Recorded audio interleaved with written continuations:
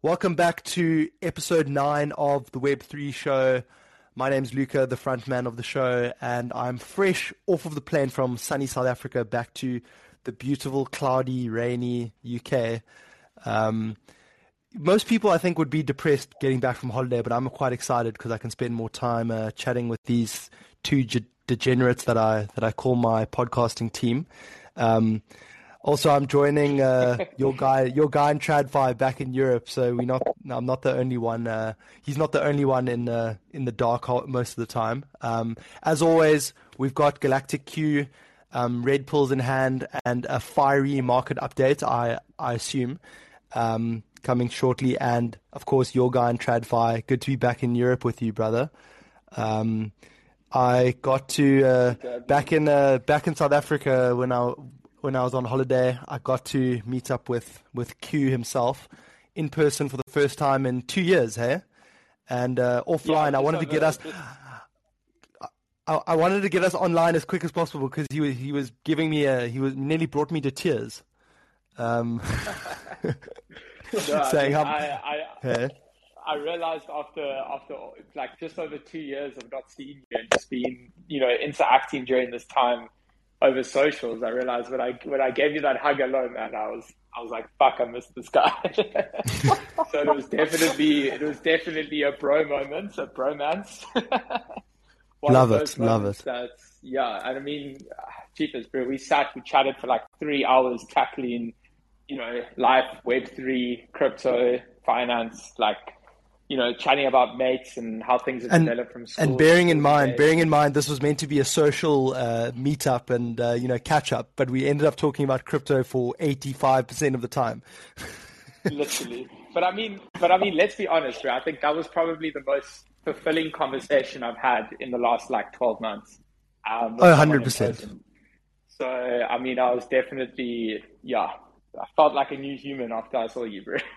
Well, I'll take that. And listen, when we get together for the first time in Portugal later this year, the Web3 show's internal summit, there's going to be some great conversations. And I mean, listen, I think, to be honest, seeing people in person just changes the whole dynamic. Like Luca, when I saw you in London last year, it just changed the whole dynamic. It's completely different over speaking to Zoom, and we can just talk about crypto more freely and stuff. But we're still carrying on. We're still here. Episode 9, boys. Next week, episode 10, big milestone. But let's get into the market update. Q, break it down for us, brother. We touched 39K today, hey? Yep. What was it? 39,250, yeah. And lowest point since September the 21st, down 40% from the November all-time high. Give us a breakdown of what happened in the last week and the flash crash that happened on Saturday. Well, firstly, I was on a community AMA for my NFT project over the last 2 hours, and I didn't realize we actually flashed all the way to 39K, which means my long entry on a nice leverage trade got triggered at 40K on the dot. So I'm sitting here in a bit of profit, which is great. So low key flex. Okay. I like it. So in a decent little Monday evening trade here. Not financial advice. Not financial advice, but basically, guys, the markets have been a bit grim over the past couple of weeks, as we've covered in the previous episode, Market Watch updates. We have seen Bitcoin pull back around 40% now from its highs in November last year at just above 65K. I think we pushed to 68, if I'm not mistaken. These pullbacks are natural, guys. John, sorry, it was actually 69. It was 69 on the dot. Oh, sorry, all-time high. I stand corrected, guys. So, obviously these corrections are normal. These are what we like to see in the market. It creates a healthy market. It creates a platform for a sustained rally. And the period that we're going through now, if you look on the daily charts, is very similar to what we experienced in May last year. We had the initial wick to 29K in May, then we pushed all the way back up to the high 30s, and then eventually went into this range-bound motion where we formed a descending triangle leading down towards the 30K zone before we bounced and had the massive breakout to all-time high rallies. This is a very similar scenario and state that we're currently going through in the market. If you look on macro levels, we've had the first wick, we've had the second retest. So what I do see as happening here is a bounce at these levels in the 39 to 42K zone, a push up to 46 to 48K, likely a rejection there for one more retest down to the 40K level before we push back and continue a strong run into Feb and March. So short term, I'm bearish. I am entering into a couple scalp trading longs right now, as I mentioned at the start of the call. We're getting a lot of bounce action between the 40,000 and 42,000 zones. So there's definitely opportunity to take some positions there. But if you want to trade the macro swings, I think 40K will be the bottom zone. I do think we get one more swing low after a slight relief rally. But then after that, we're off to the races. If we look at fear and greed index as well as just an indicator of fear in the market, we've been consistently sub 30, which is extreme fear for the last 30 days, the weekly and the dailies. So it's been a long period of extreme fear in the markets. There's obviously uncertainty with the Fed and quantitative easing measures. And to be honest, I think largely crypto is overreacting to what's going to be happening in the macro markets. So I do see a strong push and a strong bounce, especially for some of the bigger layer ones. The other interesting thing that we're noticing on the charts is that a lot of money is not flooding back into Bitcoin during this volatility period. Previously in Bitcoin's history, whenever there's been strong periods of volatility in the market, everyone floods their capital back into Bitcoin. Right now, what we're noticing is there's a lot of capital and money flow moving into the big layer one, strong fundamentals in plays like Phantom, like DOT, like Solana and various other projects. A lot of these are down from all-time highs. I think the project's showing a lot of strength at the moment is Phantom, naturally so, with it being a booming ecosystem with some incredible yield farming opportunities. But yeah, it's just an interesting thing to consider. If you are looking to play the altcoin market, I would avoid low caps and really just focus on those strong fundamental, big team backing layer one protocols, because I do think that those are going to have the biggest and most successful bounce when we do flip bullish. And I think bottom is very close. I think 40K will be the daily bottom, but that's not to say we can't wick to 38 or 39K again. But ultimately, as long as we're putting in macro higher lows above that 32K zone, we're still in our macro trend on the daily, which means we're on track for the next push up in the market.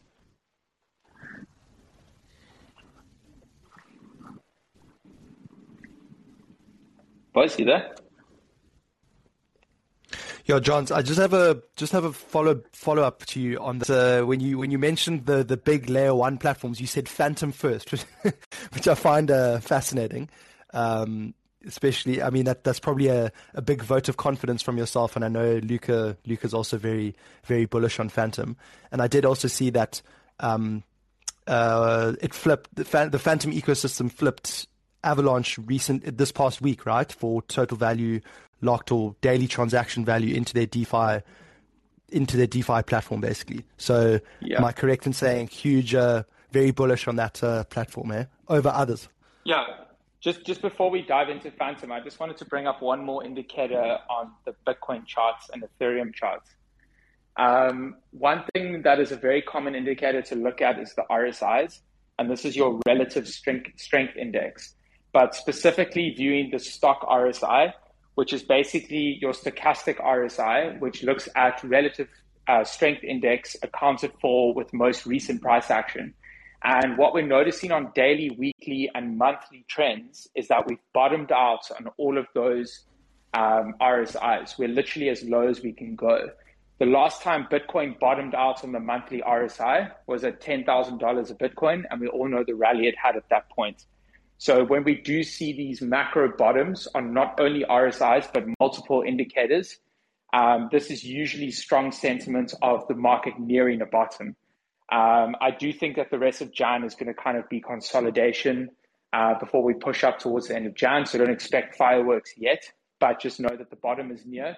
DCAing into the market at this point is probably not a bad idea. Not financial advice, obviously. But yeah, just know that the bottom is coming, so don't miss your opportunity to get into those layer one protocols, which are all on huge discounts at the moment. But yeah, to jump into Phantom, our resident guy in TradFi here, he's deep in the yield farm. Phantom, I think he's probably in the deepest in the rabbit hole, in the underbelly of the ecosystem. But from my side, I'm noticing a lot of transaction volume happening on Phantom. There's been a lot of direct on-chain metrics showing money and wallets flooding from Avalanche directly into Phantom. So I do see a Phantom season coming when the market flips bullish. We've already seen Phantom have strong price sentiment with its breakout from $2.20 the other day, and it's pushed to $3 before its pullback now on retest of the daily breakout. So definitely trading Phantom at the moment. It's got a long-term hold on it as well. Super bullish on the ecosystem. Amazing team of founders. It's definitely got a long road ahead of it. And John's just so the follow-up I wanted to make on you on just the macro outlook for the rest of the year. I read an article on the block that basically quoted someone from a crypto trading firm, an analyst who reckons that because of the central bank tightening that we've seen, the Fed saying, there's going to be more rate hikes sooner than previously expected, that basically the all-time highs of Bitcoin and ETH will remain capped for most of 2022. And I assume that means, maybe get back up to the all-time highs, but maybe not break them or retest them, essentially. What are your guys, also Luca, I mean, what are your guys' take on that? Do you agree, disagree? Do you think? Yeah, look, I'm not quite as bullish as Galactic Q here. I do think the risk is real of just a really choppy year. I think that, we'll definitely see a relief rally. I mean, these technical indicators are all pointing to it. But I think you're going to have to play your cards really carefully that you don't end up being exit liquidity. I mean, fundamentally, you've got to ask yourself the question, risk reward, right? Sure, if you time the bottom perfectly, you've got a lot of upside, right? But if you play it a bit safer, kind of wait for more of a macro shift, potentially maybe the Fed walks back some of its kind of hawkish statements, maybe we're going to see some a little bit less tightening throughout the year, then markets start kind of looking a bit healthier, and then you start buying at that point, basically. I mean, I think one just needs to weigh up the options, because like crypto is a sponge for excess liquidity in the market. And I think that the risk is very real that we have these kind of short-term upwards movements, but then they just kind of get stomped out, and then we sustain the kind of macro bearish trend. Yeah, and then also in the same note, Luca, with crypto being a sponge for excess liquidity in a sell-off, it's probably the vertical that gets hit the hardest out of all the markets. Yeah, I think, all the big guys that have been in a long, there are a few people that are kind of able to stay objective. And what they're all saying is, we've crashed, right? But, there's nothing stopping us crashing another 60 to 80%. Like, there really isn't. But 60% to 80% would take what, Bitcoin all the way back down to no public math, but what, 20? Bitcoin. Okay. Then what? Then not necessarily Bitcoin. Okay. You've got a lot of these other chains, right? You've got a lot of projects on these chains. You've got GameFi, for example, like Q's been talking about for the past few weeks, or months. Absolutely. Quinet, correct me if I'm wrong, but we can still see quite a bit of downside there.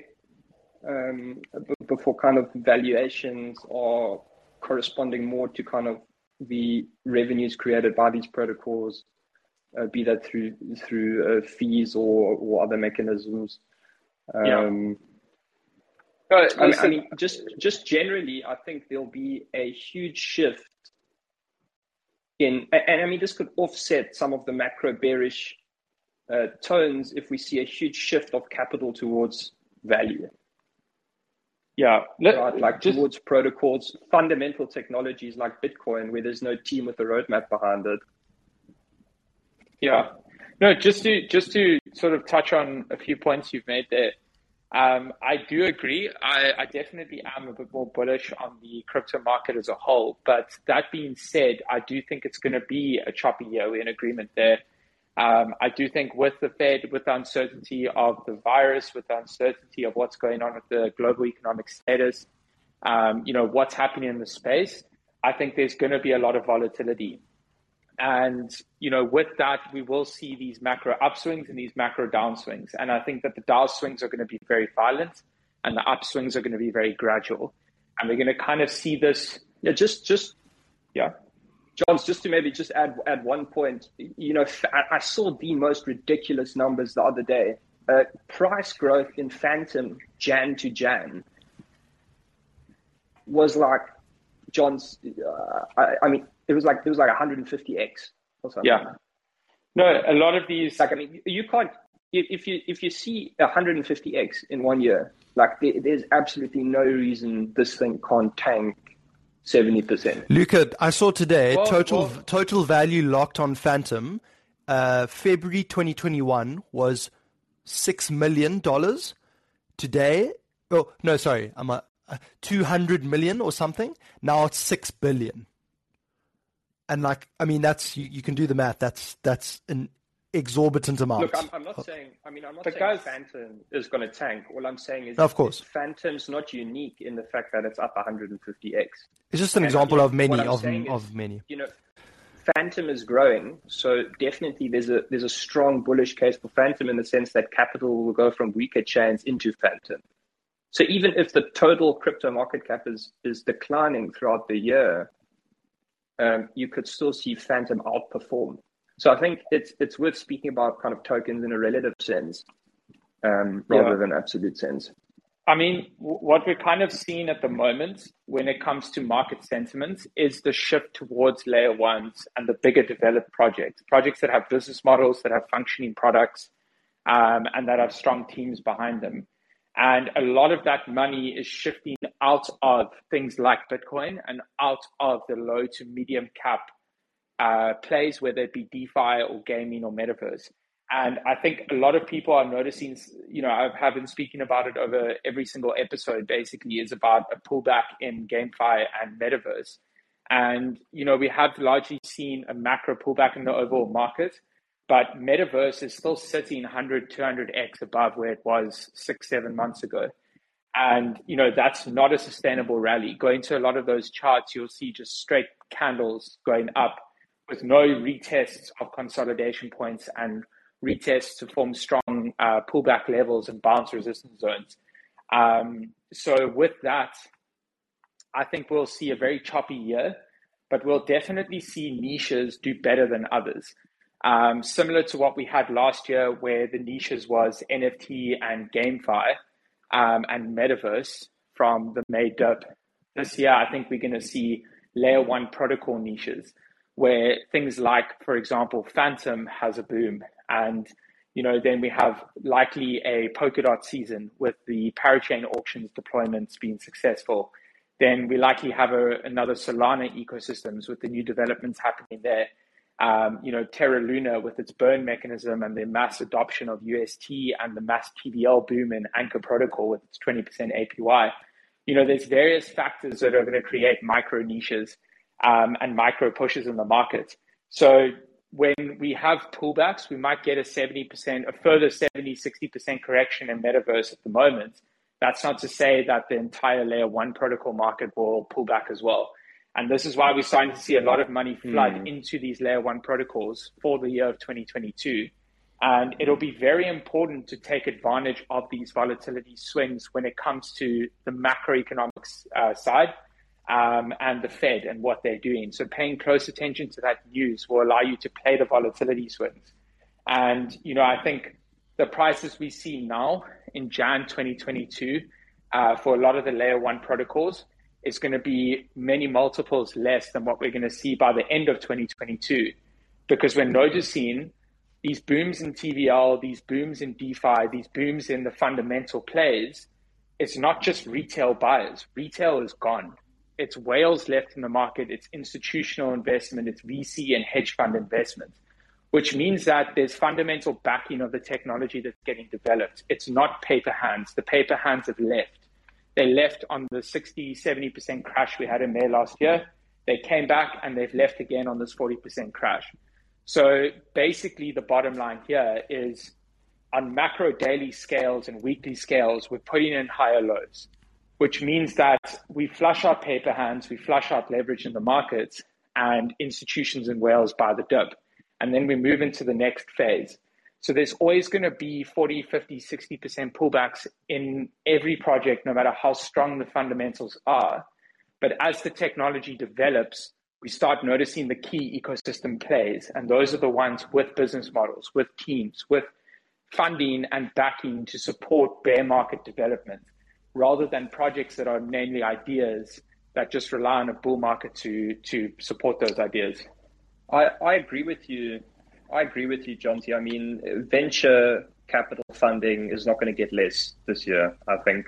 I mean, crypto is definitely bullish long term. I think one just needs to be careful buying the dip, I think. For sure. Yeah. And just to round out that section, we heard J. Carl on the All In pod. I think it was on their 2022 predictions show last week, where they, or at least he, made the prediction that 2022 is the acid test year for crypto, where projects need to start delivering on product, and the people who don't, or the projects who don't rather, will get pushed out and basically get eliminated from the game. And maybe that ties into the broader market spectrum. If we do have contagion from traditional markets, the Fed, is tightens for the year, and 2022 is more rocky than we all anticipate. That broader uncertainty actually comes to fruition.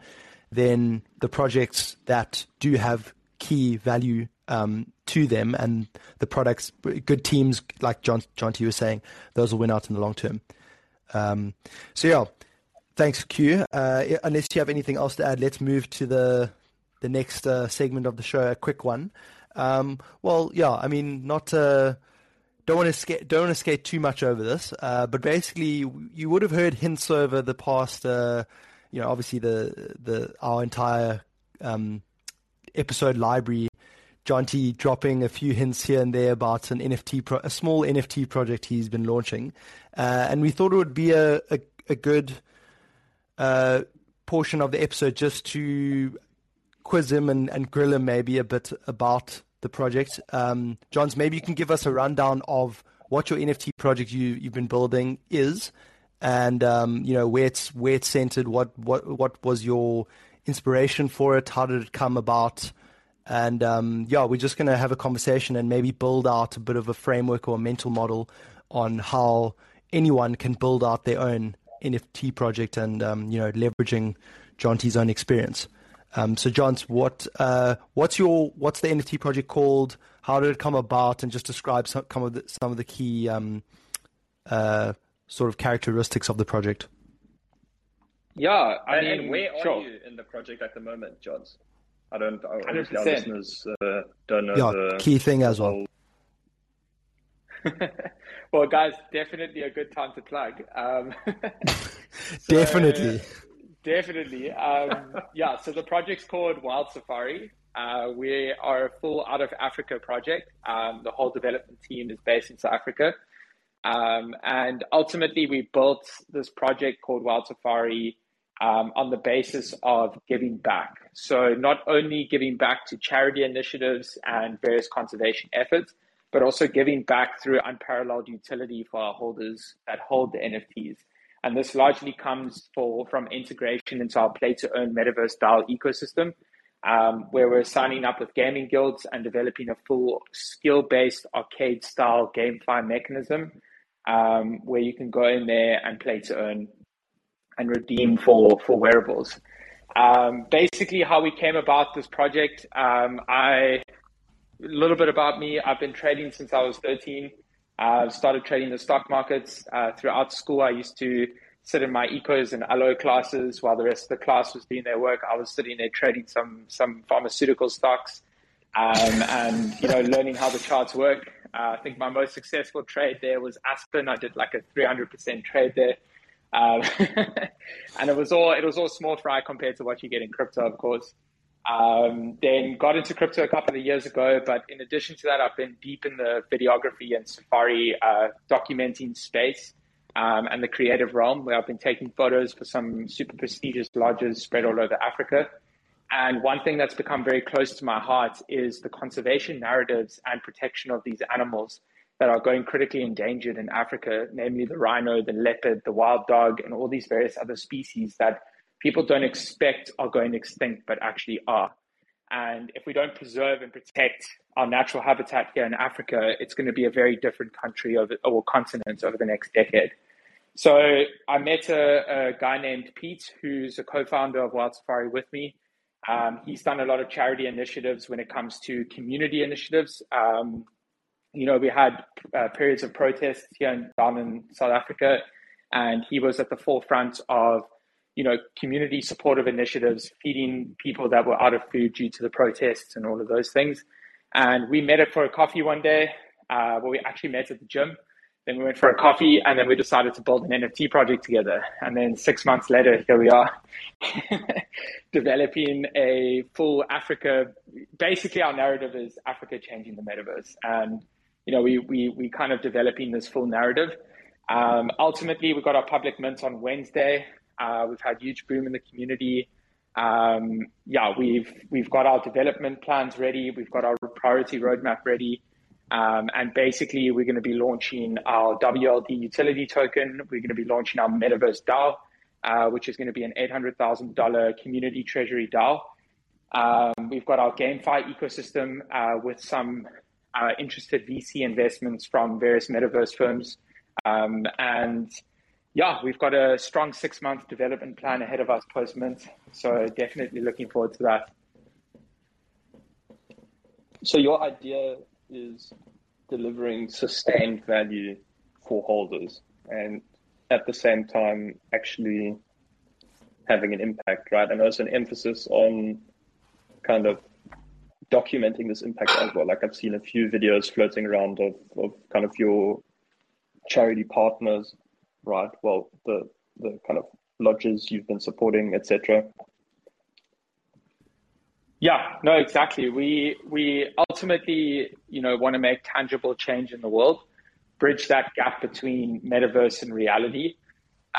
We know that metaverse is quite a hard concept for one to wrap their head around, but we want to show the world that it can make a tangible difference in the real world. To try to bridge that idea of mass adoption and that narrative of being crypto friendly. A lot of people in Africa are unsure of what crypto is. There's a lot of people globally that are unsure of what crypto is, that don't understand it. And something that we strive for is this giving back narrative to really help show the benefits that cryptocurrency, NFT projects, and metaverse can do for the world. And with this, obviously, our DAO will be a revenue-generating DAO, where our play-to-earn mechanisms will be generating revenue for continued longevity of our treasury.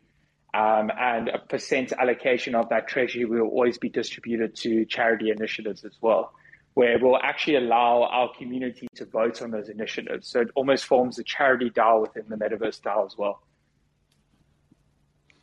So basically going beyond just distributing a JPEG and for your own gain or for the holder's gain, just to flip. There is a bigger purpose to this whole thing. Johns, just like if you could humor me for a second, going back to the beginning, right, when you and Pete started, reflecting on that on the start. If you were to go back now, would you do anything differently? And maybe run through, tying into that first. What did you guys do at the beginning? Did you have like a period of where you were sort of scoping out different projects, talking to people, figuring out sort of how they did it and sort of drawing out a blueprint, or did you just dive in, do your own thing, and then if you went back, would you do anything differently? Yeah, I mean, initially when we sat down and decided to build an NFT project together, we were both obviously not incredibly educated in the NFT space. We had both been a part of NFT trading. Both of us traded various projects like Doge Pound and IMX Punks and, Galactic Punks and, Galactic Apes and various other different blue chip projects out there. And, we kind of went into this adopting philosophies from those successful projects. We were hopping on networking calls with various project founders 2 to 3 times a day, discussing what the learning curves for them was. And, one thing is we noticed is that every single project has a different success method.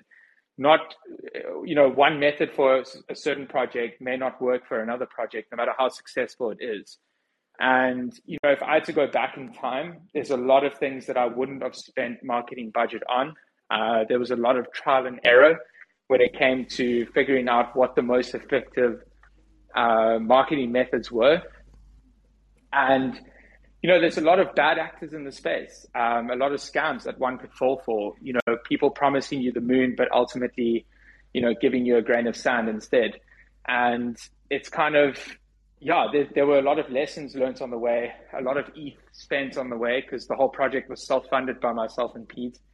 It's been one hell of a ride. So definitely if I had to go back, it would be streamlining the marketing structure and definitely picking the right ecosystem from the start, because we did initially launch on Immutable X, which is a phenomenal platform, but unfortunately Immutable X is too early on in development to support the narrative that we're going for.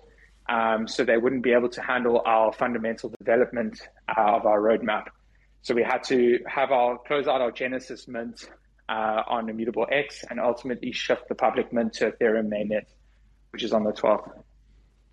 So something you mentioned there, John, you said there were things you if you went back, you wouldn't spend any marketing budget on. Could you mention some of the things that you did spend on that you shouldn't have? So maybe if someone else is launching their own NFT project, they can maybe sort of pick up on red flags when they come across them in the early days. And I know you mentioned to me when we were chatting, like that there was a big, on an influencer base, that there were, people you paid money to, but you didn't get anything in return for. But anything else that, people need to look out for?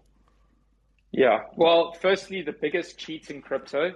When I say cheat, I mean like biggest shortcut method to any success in crypto is build a personal brand.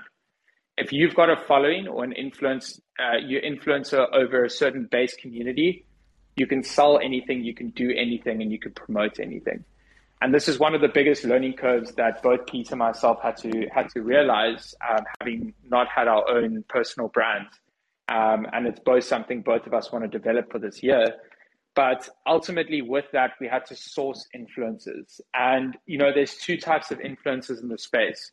Ones that are established, genuine, and, have developed their own communities through, proving to their community that they're there, they're successful, they're, making good calls, they're sharing valuable information, and they ultimately have a product to offer. And the second type of influencers, which just take ETH for posts and, run on more of a transactional base than a relationship base. And, one thing that I'll definitely go back and change is the amount of ETH we spent on transactional relationships with influencers. Because ultimately at the end of the day, when you pay for a service, it's not in their best interest how well the project does. The fact is they've been paid, they make the post, and then they move on. And we ran into tons of issues with various influencers revolving around this. And what we realized is that the most crucial element in a successful NFT project is organic reach and organic pickup. You can't pay the big boys to pick up on your project. You have to be noticed by them. So ultimately working to get to that level where you get picked up by the likes of Elio Trades or Alex Becker or Journey Crypto, Crypto Banter or various other big communities like that, you really have to be thinking out of the box and doing something different. And yeah, I mean, if I could just suggest one thing or advise one thing towards people starting out their own NFT or, even not an NFT project, even a DeFi project or, whatever it may be, organic reach should be the crucial goal. And, with that comes growth in your community, comes successful actors in the space, and it comes with, influencers that share the vision of your project rather than just want some ETH to move on. On that point, John, so just a question. One thing I'm noticing as absent is kind of a point on equity. I mean, were you ever in any uncomfortable negotiations? I mean, how typical was it for influencers to want equity in the project, and kind of what was your and Pete's view on that? Yeah, I mean, we definitely reserved equity in the project to bring on influencers for an ongoing base. But one thing we noticed again with the bigger players, more established players in the influential space, we realized that they're sitting on tons of capital already. They're sitting with 100 projects a day. They're sitting with all these different, they're swamped with what's being offered to them. And one thing I've noticed is that equity is something that they don't actually really go for unless it's the next DeFi play, or some form of IDO base. But when it comes to NFT projects, seldomly equity is accepted as an established influencer. But with less established influencers and smaller players in the space, they do go for the equity bite. And this is something that we've been exploring with various influencers, offering them equity in return for promotion of the project and marketing and ongoing support. Because obviously with equity comes vested interest, and with vested interest comes hard work. Yeah, I mean, also, how do you, how would that structurally look like? Does equity mean a portion of mint supply at zero cost? Does it mean revenue of the DAO down the line? How would an equity split actually look like? So, yeah, basically it predominantly revolves around mint revenue, because most people in the NFT space knows that any NFT project that sells out on mint is generating anywhere between $2 to $5 million on mint day. And, depending on how successful their mint is and if they sell out. So most influencers that accept equity want equity in that initial upfront revenue generation, because then what comes after that is a couple months of development to reach the utility products. And the only sort of income stream at that point is royalties from open market trading. And if the project is not developing fast enough, open market trading tends to die off. So it's not a sound investment for bigger players. So generally the goal is, mint equity so that they receive percent allocation of the total revenue generated at mint. And then obviously this is coded into the smart contract with their wallet address and the percent that they're going to be earning. John's just conscious of time before we wrap up the episode. Maybe a few more quick fire questions. Just one on community. What do you think, what has been the biggest challenge for you building a community? And like you say, obviously not having a big, personal brand or following. Hopefully that can change in 2022 once Wild Safari blows up. But what has been the biggest challenge with community building through this project? And what has been the most important thing to focus on in that? Because, I mean, when I think about it, it must be quite daunting, trying to persuade people to believe in something that's, pretty random unless they know you personally, or, that's completely unrelated to them. How do you and Pete think about that? And what is the biggest challenges you've seen with community building? Well, the two biggest challenges are, one, engagement, and two, trust. And, the easiest way to counteract trust is full transparency. Being open and honest with the community, doxing yourself. Anonymous teams don't generally go as down as well as teams that are open about who they are. So obviously in our project, we're open to our community. We've had video chats with our holders. They know who we are. And this is something that we're proud of because we want to put our names to our project.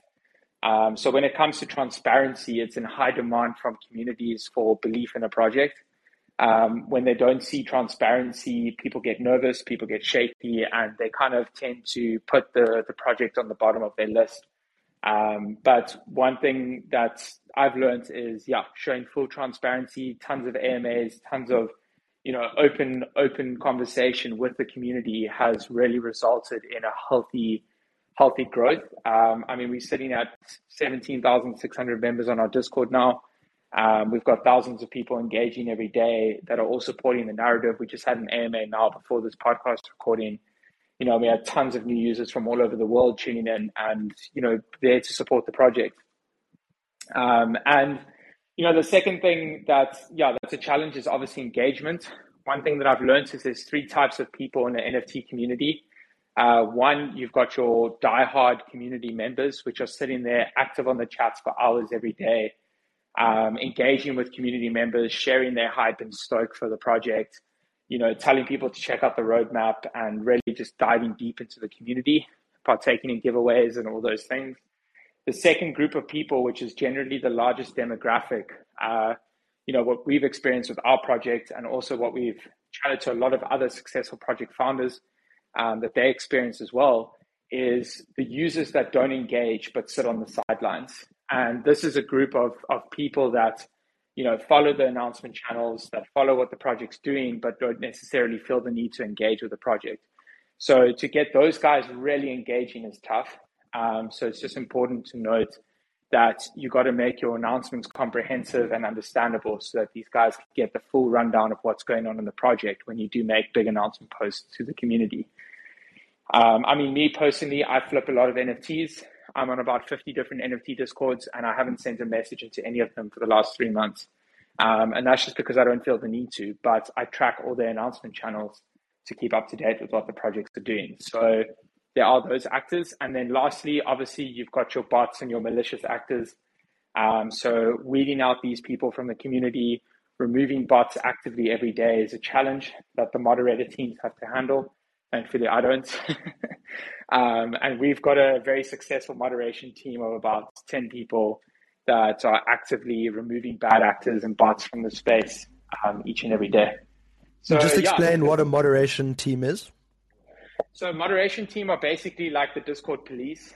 They're the guys basically in the Discord promoting engagement, talking to newcomers, welcoming members into the Discord, answering any pressing questions that new members or community members may have.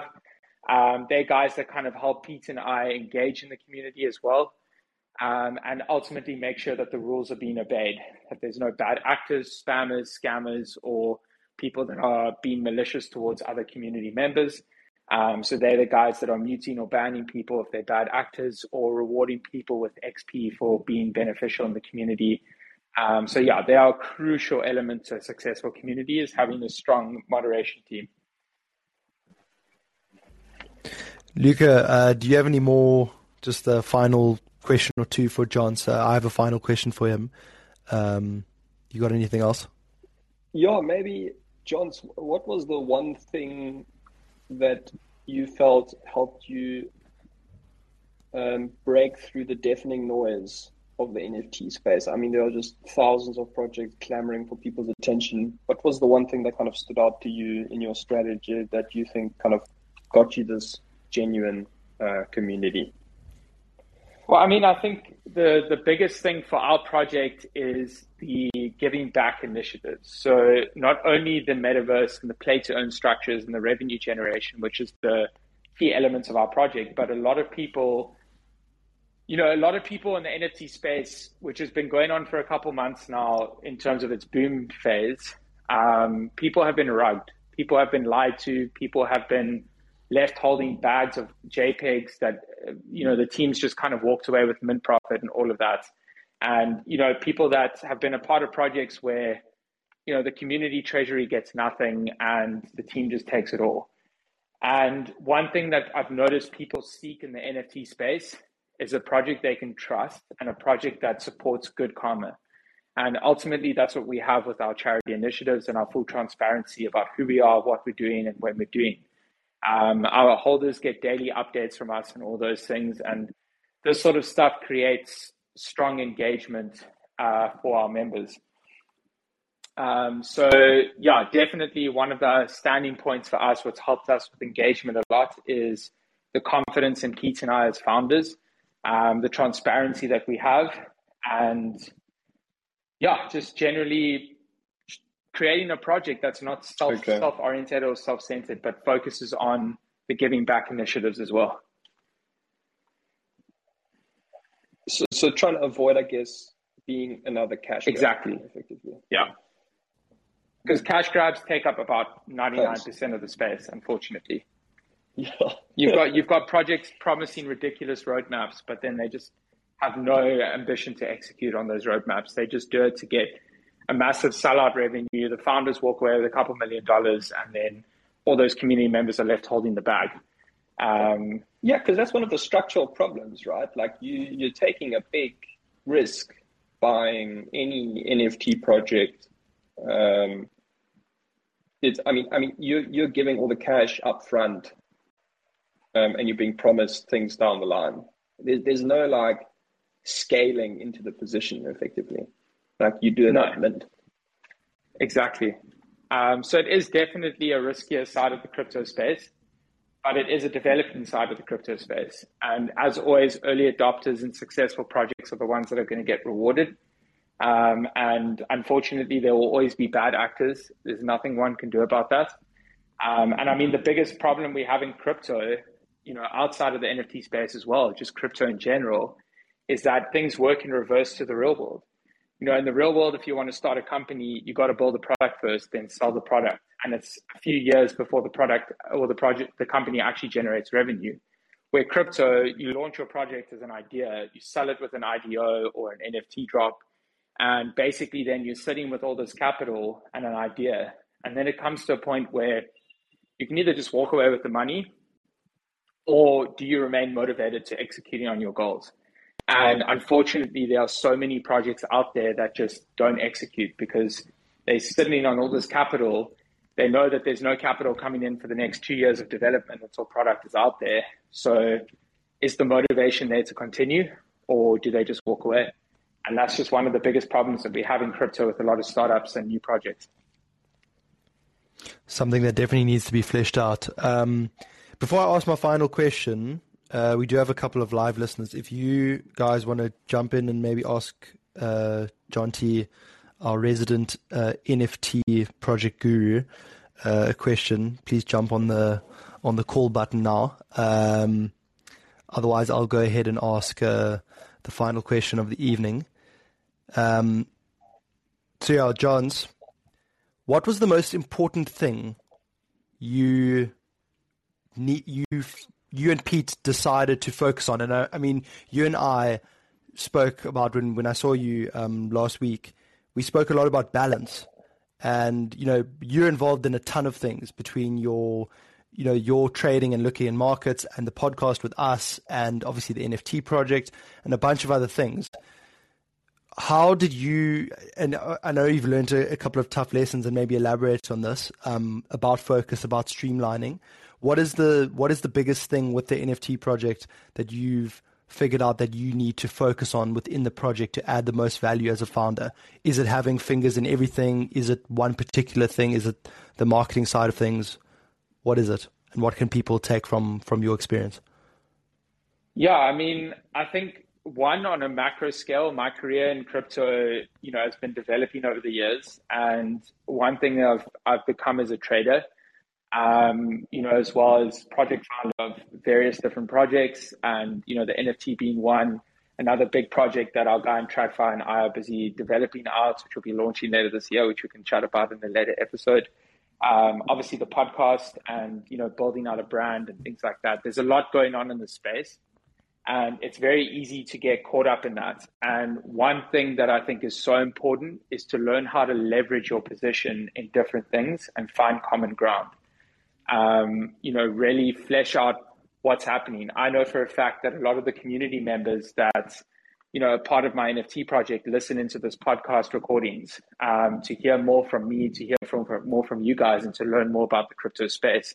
And ultimately, it boils down to a basis of education and the sharing of knowledge. We are a community, we are open sourced, we are community governed, and that's the nature of crypto. And everyone shares with each other things that they learn and lessons that they learn. And, I look back on 2021 as a year with endless opportunity, but a year where I didn't take advantage of it because I had too many things on my plate. And one thing I've realized as a founder, especially in the NFT space, is the delegation of tasks is incredibly important. And community being the center of your focus is the most important aspect. If you have the community and project best interest at heart, rather than profit at heart, that's when you'll create a successful NFT project.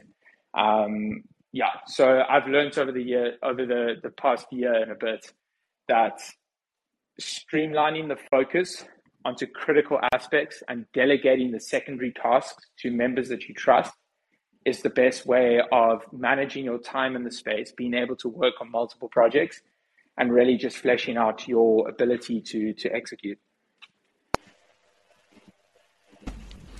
That is the perfect way to end off the episode. Thanks, Q, for giving your insights, and hopefully, this can help the next person start the next big NFT project. A small framework for you to apply. And yeah, I'm pretty sure you mentioned that the public comments on Wednesday, can people must join the Discord.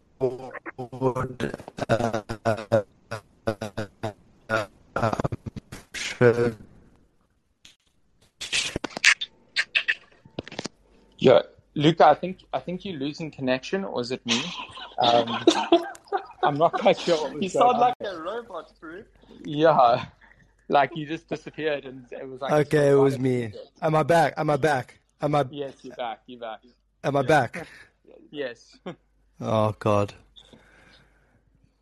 My lovely internet is failing me. Well, yeah, I was just saying that was a great way to end the episode. Can people still get in on the project? You said public mints on Wednesday. Is the Discord still open? And can people still get in if they join the community? Yeah, 100%. We are still handing out whitelisting for early access to our public mint. We've got a couple whale groups signed up to our project as well, which will be minting on public open. So getting early access to the whitelist gives you access to the sale prior to those groups. So definitely come over to the community, just at Big Safari NFT on Twitter, and you'll find us, or just check us out on Discord. Our vanity link is the discord.gg-wild safari. Or you can find us on Medium, Wild Safari, or you can just search for us via our website, which is Wild Safari NFT as well. There's a lot of ways to get in touch with us. Come join our Discord. Come at me in the general. If you pull through from the podcast, we can chat there. But yeah, it'll be awesome to see our viewers and our listeners in the community. And yeah, public mint on the 12th. Exciting times ahead. That's it. It's going to be massive. Luck, I'm sure it's going to blow up. Yeah, Thanks. good luck, bro. I'm sure it's gonna blow up. Thanks, boys, for a great episode. We'll see you all next week, Monday, for episode 10. Bye, everybody.